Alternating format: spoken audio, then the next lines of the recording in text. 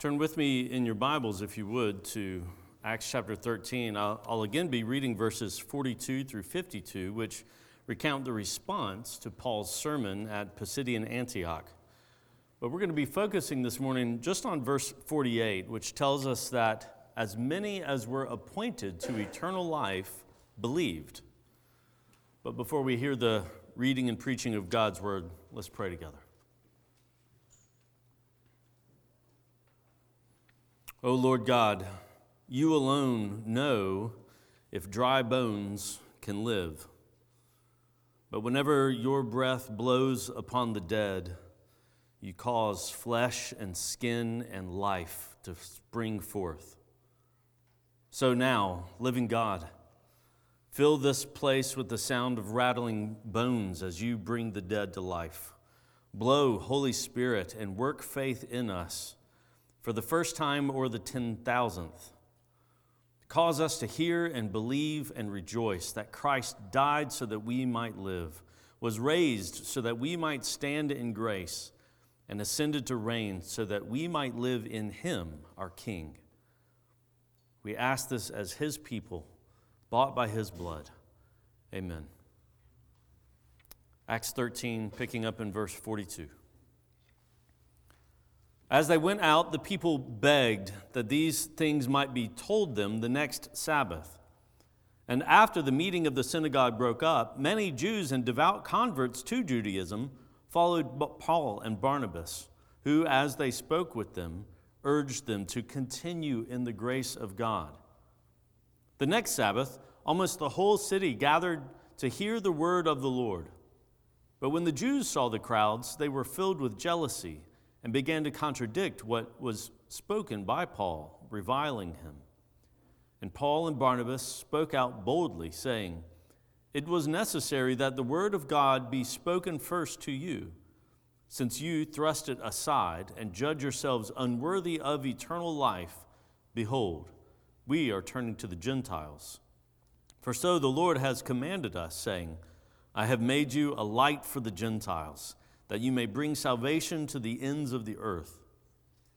And when the Gentiles heard this, they began rejoicing and glorifying the word of the Lord. And as many as were appointed to eternal life believed. And the word of the Lord was spreading throughout the whole region. But the Jews incited the devout women of high standing and the leading men of the city, stirred up persecution against Paul and Barnabas, and drove them out of their district. But they shook off the dust from their feet against them and went to Iconium. And the disciples were filled with joy and with the Holy Spirit. This is the word of the Lord. Thanks be to God. Kids, y'all come up and join me. Yeah, we got some flowers to deal with today, don't we? All right, just come on and slide around. There you go. Have you guys ever built a fort in the woods to play in? Nobody? Yeah, you have, Lily. Okay. How did you start? What did you use? Sticks. Yeah. So it sort of sounds like, though, if you started with sticks, maybe pencil and paper and planning weren't really a part of it. No, you just kind of went for it, and whatever branches were nearby, right? That's what you used. Well, that's a great strategy, honestly, for building a fort in the woods. But do you guys remember this? We've been putting this together, this little structure. We've been putting this together for a while now, and this reminds us of the church that Jesus said he himself would build, right? These boards that are joined together into one strong structure reminds us that Jesus is bringing together all kinds of people, and he is putting us together in his one people called the church. And like a master builder, Jesus is not just going to wait and see who believes in him and then build with whoever comes. No, he's not like us when we just build a fort in the woods. Jesus planned out every stone, every board, every nail. He planned it even before the world was created. He knows every person that he plans to save. And even now, his Holy Spirit is gathering all of us together so that Jesus can save us and he can fit us together into his church. Jesus had to do it that way. He had to plan it all, because if he waited to see who came to him, if Jesus waited to see who would believe in him, who would trust in him, before he started building, then do you know what would have happened? Do you know how many people would come to Jesus if he didn't plan it all and bring us in by his Spirit? Do you know how many? None at all. You see, some people think that sin has made us kind of like little kids learning how to walk. You know how toddlers toddle? They think God saving us is like a parent helping a kid learn how to walk. They think, yeah, we need God to hold our hands and keep us steady, but we'll learn how to walk and follow him on our own soon enough if he helps us just a little bit. But Martin Luther described the way sin has left us quite differently. And the passage that we are going to focus on today supports what he's saying. He says we are not like toddlers learning how to walk, but rather like caterpillars surrounded by a ring of fire. We might be crawling around in circles, but we're done for. We're already dead unless someone reaches down and pulls us to safety. The gospel tells us that Jesus is that someone pulling us to safety. And he can do that because he himself went through the fire of God's judgment in our place. And he did that so that he'd have every person that he planned to include in his church. Now, honestly, guys, I have no idea why he chose me or you or anybody. It certainly was not because there was anything good or worthy in me, but because Jesus does not just offer salvation to people, but he actually saves sinners like us. That's another reason why we call this good news. Do you believe it? All right, thanks, guys. You can go back. If you've not done so already, open your Bibles to Acts chapter 13. As Sam said, we are focusing in on one verse in this passage that recounts the response to Paul's sermon in Pisidian Antioch. We're focusing in there on verse 48, and really just the last phrase of verse 48. This idea that as many as were appointed to eternal life believed. We're focusing on this phrase because it sets forth the doctrine of God's effectual calling of the elect. And that is a doctrine that many of us find difficult to understand and to receive as good news. Now, I want you to know up front, I have no illusions of being able to answer all of your questions or all of your objections this morning. I have my own questions, actually, questions that I can't answer for myself. But what I want to do this morning is I want to help us to begin to at least respond to those objections so that we can begin to hear this doctrine not as a problem, but as good news. Because that's really what it is. This is the gospel, that God not only makes salvation available, but that he saves sinners. And that's what I want us to hear this morning. And so I'm going to answer, or at least reply to some of the more common objections that rise up in our hearts when we hear this doctrine. And I'm going to try to help you to see the beauty of this doctrine, so that when we hear it, we might not object, but rather rejoice and glorify the word of the Lord, even as we see the Gentiles doing here. So let's begin. Let's begin with what we see. Luke writes, "And when the Gentiles heard this, they began rejoicing and glorifying the word of the Lord, and as many as were appointed to eternal life believed." As I say, that last phrase there, it sets forth this doctrine, the doctrine of God's effectual calling, his effective calling, that when he calls, people respond. It sets forth this idea of God's effectual calling of his elect, of those who had been appointed to eternal life. And so we see both things there. We see first that God has appointed some to eternal life. That's election, and it's clearly stated here. Those who believed the gospel when Paul preached it were those who had been appointed to eternal life. And of course, it teaches us not only that some have been elected or that some have been appointed, but it also teaches us that those whom God has appointed have been appointed effectually. They have been called powerfully. God calls to faith those whom he chooses to save. And that is what we mean when we say there is an effectual calling, an effective calling of the elect. Those whom God has chosen to save, when they hear the good news of the gospel, they believe it and receive eternal life. And the truth is that we find this doctrine hard to accept for several reasons. We find it hard to hear this as good news. First, because it strikes us as unfair.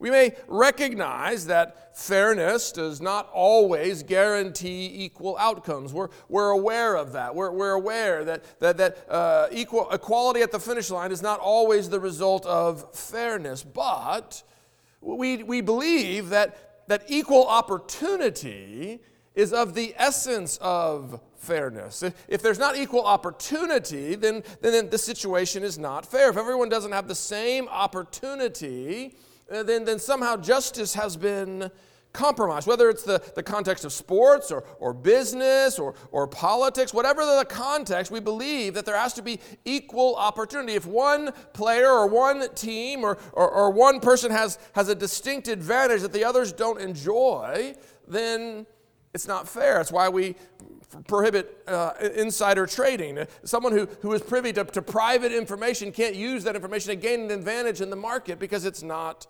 fair. Fairness demands that everyone have the same opportunity. The playing field, whatever the context, should be level. But that doesn't seem to be the case when God chooses to save some and not others. And so that's our first objection, that it's not fair. The second objection that rises up in our hearts is the objection that it's not loving. If God is able to appoint some to eternal life, how can it be loving for him not to appoint all to eternal life? Again, we recognize that when resources are limited, a loving person may have to make hard choices. If you are a finite being, such as we all are, sometimes we cannot equally spread our love to all who would benefit. We have to make choices. But God is not a finite being. God is not like us. He is the all-powerful creator of heaven and earth. He doesn't have limited resources. And so again, the objection rises up in our hearts. How can it be loving for the all-powerful, almighty God to appoint some to eternal life and not others? And so this is our second objection, that it's not loving. The third objection is that it's dehumanizing. If God appoints some to eternal life, and if those who are so appointed inevitably, necessarily believe, then it seems that God has reduced people to little more than automatons or puppets. He's the one pulling the strings. People no longer have any real agency. They no longer have any real freedom or choice. And it would seem that election so conceived is incompatible with our humanity. It's incompatible with our dignity as image bearers of God. It seems that choice or agency is essential to that dignity. And if God takes that away, is he not reducing us to less than humans? So this is our third objection. It seems that election and effectual calling are dehumanizing. They're unfair, they're unloving, and they're contrary to our dignity as human beings created in the image of God. Now, you may have other objections. You may have other questions, but it seems to me that these are the principal objections that people raise. These are the principal questions that people have when confronted with this doctrine of effectual calling. As I said, I cannot answer each of these objections in the sense of providing a fully satisfactory rebuttal, or at least not one that would be convincing to everyone. But I'm going to try to address each one, again, with the goal of helping us to hear this doctrine of effectual calling as good news. And so let's start with that first complaint. The first complaint is simply that it is unfair. It's unfair because it denies equal opportunity. So how do we answer this? How do we respond to the idea that God has denied equal opportunity to His creatures? Well, I think we can begin by addressing this concern by looking again at Christ's death upon the cross. We say that Christ's death is effectual for the elect, and that is exactly right. Christ came into the world to save His people from their sins. He came to save His church. He came to save His sheep. Scripture repeatedly says such things. But what we need to understand is that when Christ offers Himself up as a sacrifice of satisfaction, we need to understand that while that sacrifice is designed for and is effectual for the elect, it is a sacrifice that is sufficient for all. Efficient, effective for the elect, but sufficient for all. And what does that mean?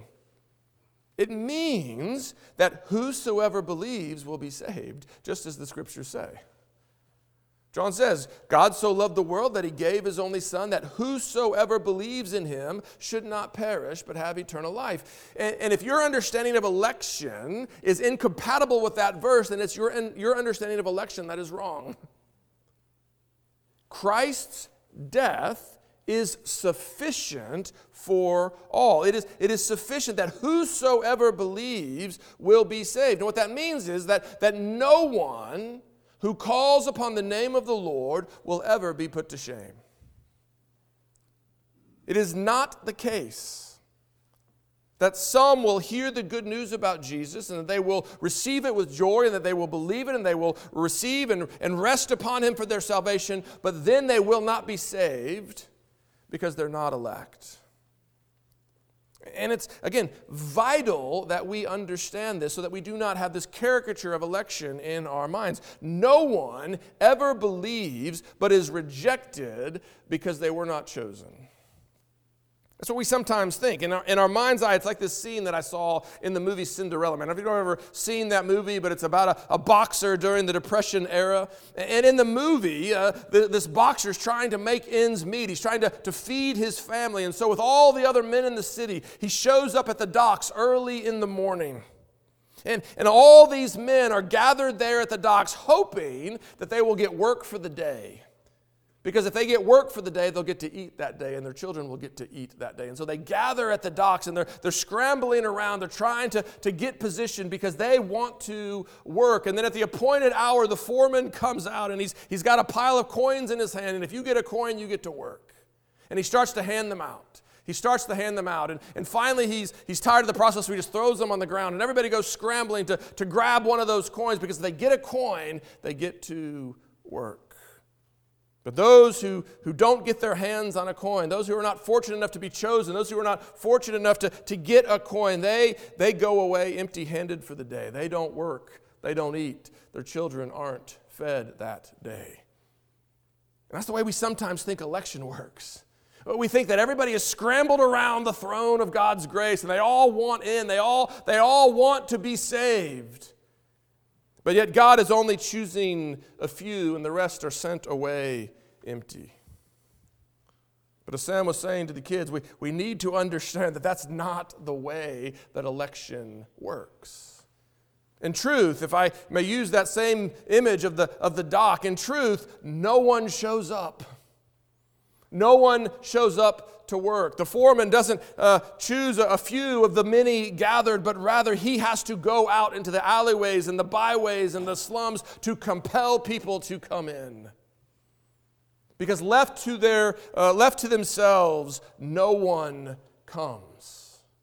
And that's the difference. That's why the doctrine of election can be good news. It's not that God is choosing a few among the many who are scrambling to get in. It's that God is going and saving for himself people who were not even seeking him. The problem with the way that we normally think about election is that it does not account for our true condition in Adam. Scripture teaches that in and of themselves, no one seeks God. No one calls upon the name of the Lord. By nature, we are actually hostile towards him. By nature, we are at enmity with him. By nature, we are his enemies, lovers of darkness. What we want is a genie. There is in us a desire for one who is powerful, for one who can do what we cannot do for ourselves. But whilst many are seeking such a God, a genie, they are not seeking the Lord. They are not seeking the one who would be their king. They want to be served. They don't want to serve. And this is the reason that God effectually calls to himself those whom he would save. This is the reason that he compels them to come in. He is not content merely to offer salvation to sinners. He is committed to saving sinners. If he merely offered, no one would be saved, and God will not have that. And so he does more than offer. He saves. He gives ears to hear. He gives eyes to see. He gives a mind to understand and a heart to believe the good news concerning his Son. He gives a will to obey. He makes those who are dead in their sins alive together with Christ. This is the gospel. This is the heart of election. It is God saving sinners. God saying, "Let there be light," in the heart of a sinner who was walking in darkness. And apart from such effectual grace, there is no salvation at all. Of course, there are some who recognize that no sinner left to himself will ever receive and rest upon Jesus, but they still reject this idea of effectual grace. Instead, they teach what's known as prevenient grace. That may be a term you've heard before, maybe not, but it just means a grace that comes before. And the idea of prevenient grace is that God gives sinners enough grace to respond to the gospel. They recognize that left to themselves, they can't respond. They need God's grace. And so the doctrine of prevenient grace says that God just gives enough grace to respond to everyone. He doesn't compel them. This grace isn't effectual. It makes faith possible. It doesn't make faith. And those who believe this doctrine, this idea of prevenient grace, believe that God, as I said, gives this grace to everyone because that seems more fair. He gives everyone the same chance. It levels the playing field. But again, the problem with this is that it means that God does not and cannot save sinners. If you think about it, if God has already given his grace to everyone, and he's given them enough grace to respond, and now it's up to them, then God's already done everything he can do to save everyone. He's given them enough grace to respond. The ball's now in their court. And this means that it would at least be possible that no one would be saved because everyone could, in theory, reject God's offer. God cannot guarantee or fully accomplish the salvation of even one person. And while that might be fair, at least from our perspective, it's certainly not the way Scripture speaks. This is not the way that God talks about, or the Scriptures speak about God or the salvation that is made available to us in Jesus Christ, because it's more than made available. God doesn't just offer, he saves sinners. Jesus came into the world to lead many sons to glory.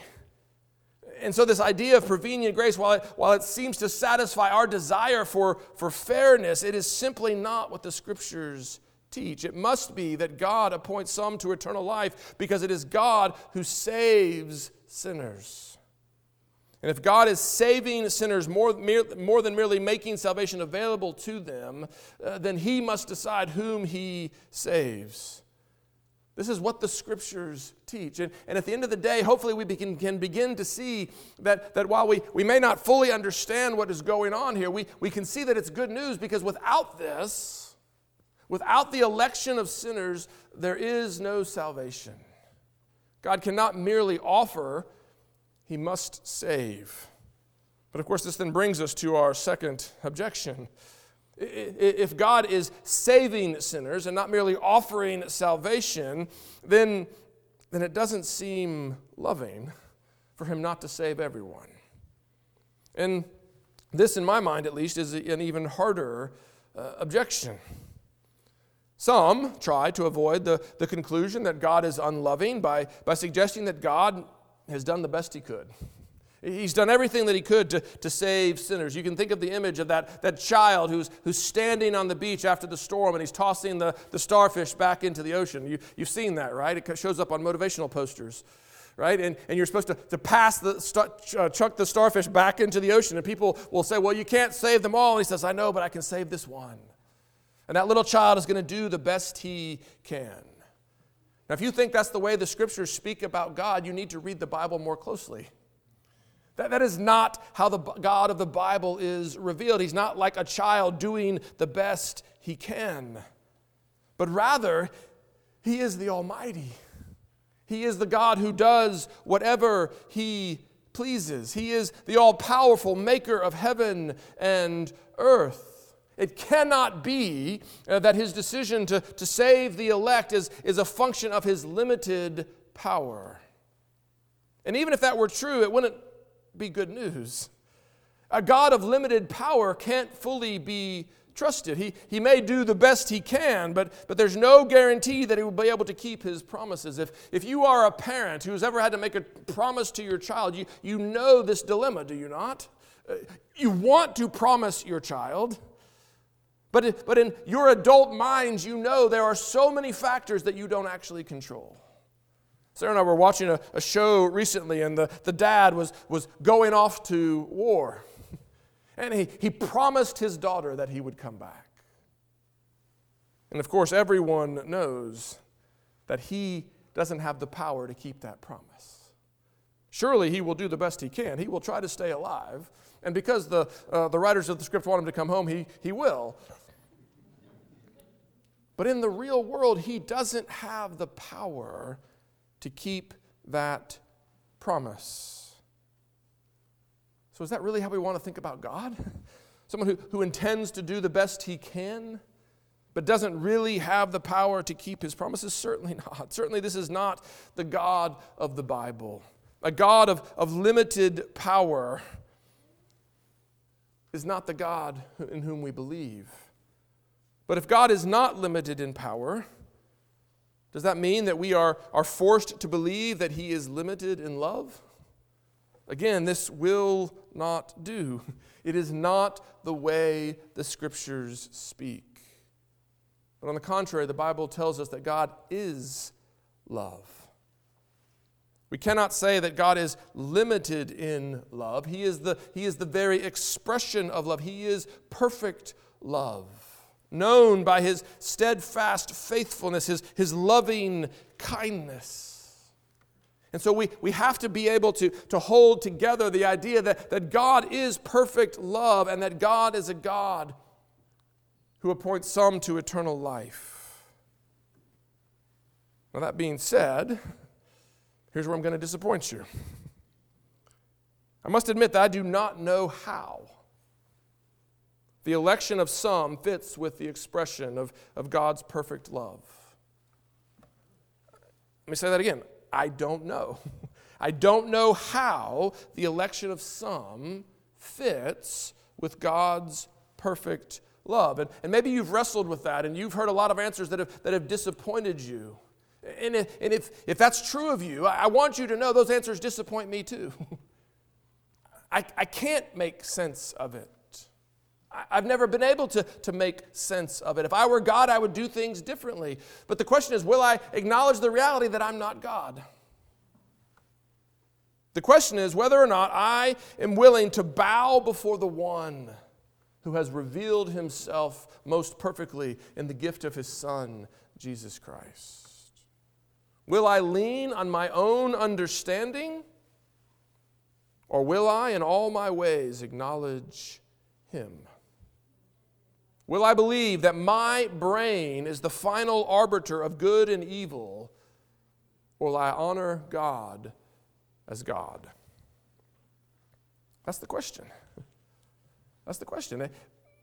It shouldn't surprise us that we cannot comprehend him. It shouldn't surprise us that we cannot make perfect sense of who he is or of his ways in the world. And in reality, when we begin to see that he is God and we are not, it actually sets us free to acknowledge that the mystery goes both ways. Yes, I struggle to understand why an all-loving God would not elect all to eternal life. But at the same time, I struggle to understand why God would choose to save any. Remember, we are by nature God's enemies. We are by nature objects of his holy wrath, justly condemned as rebels and traitors. Why would God save us? I don't know the answer. I don't know why he doesn't save all. I don't know why he saves any. But I do know this. He so loved the world that he gave his Son, that whosoever believes in him should not perish, but have eternal life.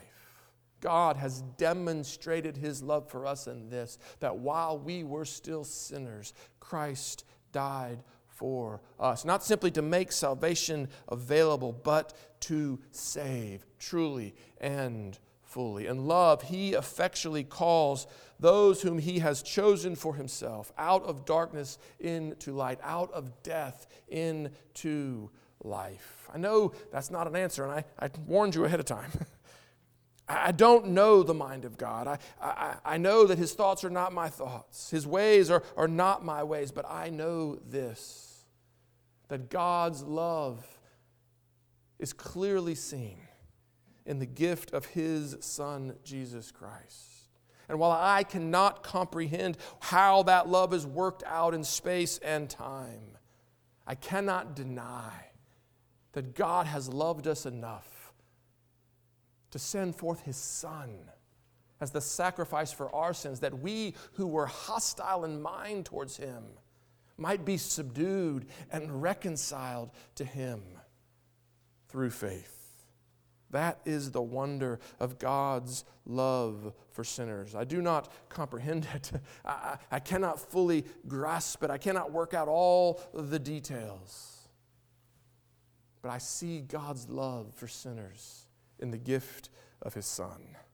That then brings me to the third objection, and I'm running low on time here, so let me move quickly. The third objection is simply this, that God's effectual calling of the elect compromises or contradicts our humanity. It undermines our agency and therefore reduces us to puppets. And again, here we are in the realm of mystery. Here again, we are in the realm of what is beyond our ability to fully comprehend. But understand this, that in all of life, God is sovereign. Over every aspect of our lives, he rules. Our confession says he rules all of the actions of all of his creatures all the time. That is the extent of God's sovereignty. And yet, the Scriptures teach that even with this sovereign God ruling over all of his creatures, he has given to us real agency. He has given to us real freedom. He has given to us the ability to make real choices that matter. And we do not know how those pieces fit together. We can only think of sovereignty in sort of these anthropomorphic terms of God controlling or forcing something. When we don't control something, we're not sovereign over it. But it is not so with God, because he is not like us. God's sovereignty does not compromise or contradict the agency of his creatures. And we don't know how that works, but we know it's true because it's what the Scriptures teach again and again and again. And we take God at his word. And if God is sovereign over all of the actions of all of his creatures all the time, it means that he is sovereign even in salvation. And so his sovereignty in salvation no more contradicts our agency than his sovereignty anywhere else in life. And what does that mean? It means that, yes, God elects to save some, but those who are elect must still respond. Sometimes those who believe in election will reject the language that sinners must decide. We don't make decisions for Christ. He decides to choose us. You've probably heard that before. It's wrong. You must decide for Christ. You must choose to follow him. You must choose to receive and rest upon him. Yes, it is true that you cannot do that in yourself, but it is also true that if you do not do that, you will not be saved. And I cannot fully articulate how those two pieces fit together, but God is absolutely sovereign even in salvation, and we are responsible moral agents. And we will only be saved if we receive and rest upon his Son. Those who believe will not perish, but have eternal life. This is the reality. This is the reality of God's effectual calling of the elect. It's not unfair, because Christ's death is sufficient for all. It's not unloving, because while we do not fully see the picture, we see God's love fully on display in the gift of his Son, Jesus Christ. And it does not reduce us to puppets, because while God is sovereign, his sovereignty does not contradict or undermine our agency as those who have been given the freedom to choose by our Creator. But more than this, more than just answering these objections, I want you to see the full glory of God's grace here. Remember Ezekiel's vision of the dry bones that Sam talked about. What was the question he was asked? Can these bones live? And Ezekiel answered as only he could. Lord, you know. Can these bones live? Yes. But only if God speaks an effectual word. Or think of Jesus standing outside the tomb of Lazarus. Can he come forth? Yes. But only if Jesus speaks an effectual word. That is our condition in Adam. As Paul writes in Ephesians chapter 2, we were dead in our trespasses and sins. But God made us alive together with Christ. We have been saved by grace. Grace doesn't just offer us salvation. It has saved us from death. It has made us alive. It has brought us into the kingdom of light. Admittedly, there is much that we do not understand. But why should that surprise us? God is God. And if we understood him, he would not be. The God that you fully understand is not the God revealed in the Scriptures. We are his creatures. We do not comprehend him, but let us not focus on what we cannot see. Rather, let us set our minds and our hearts on what has been revealed. God so loved the world that he gave his only Son, that whoever believes in him will not perish but have eternal life. This is the gospel that the Gentiles received with joy from the mouth of Paul. May we learn to do the same. May we learn to humbly set aside our objections and simply receive the revealed Word of God, for it is truly and fully good news. God does not merely make salvation possible. He saves sinners. And because he does, that is one reason we call this good news. Do you believe that? Amen. Let's believe it together. Father God, we come before you now, humbly asking that you would humble us and that you would give us the grace to receive your gospel as the beautiful gospel that it is. Father, give us the grace to receive the gift of salvation as good news. Good news for sinners who were without hope except in your sovereign mercy. Father God, let this gospel put down deep roots in our heart and let it bring forth abundant fruit in our lives. To the praise of your glory, we pray. In Jesus' name, amen.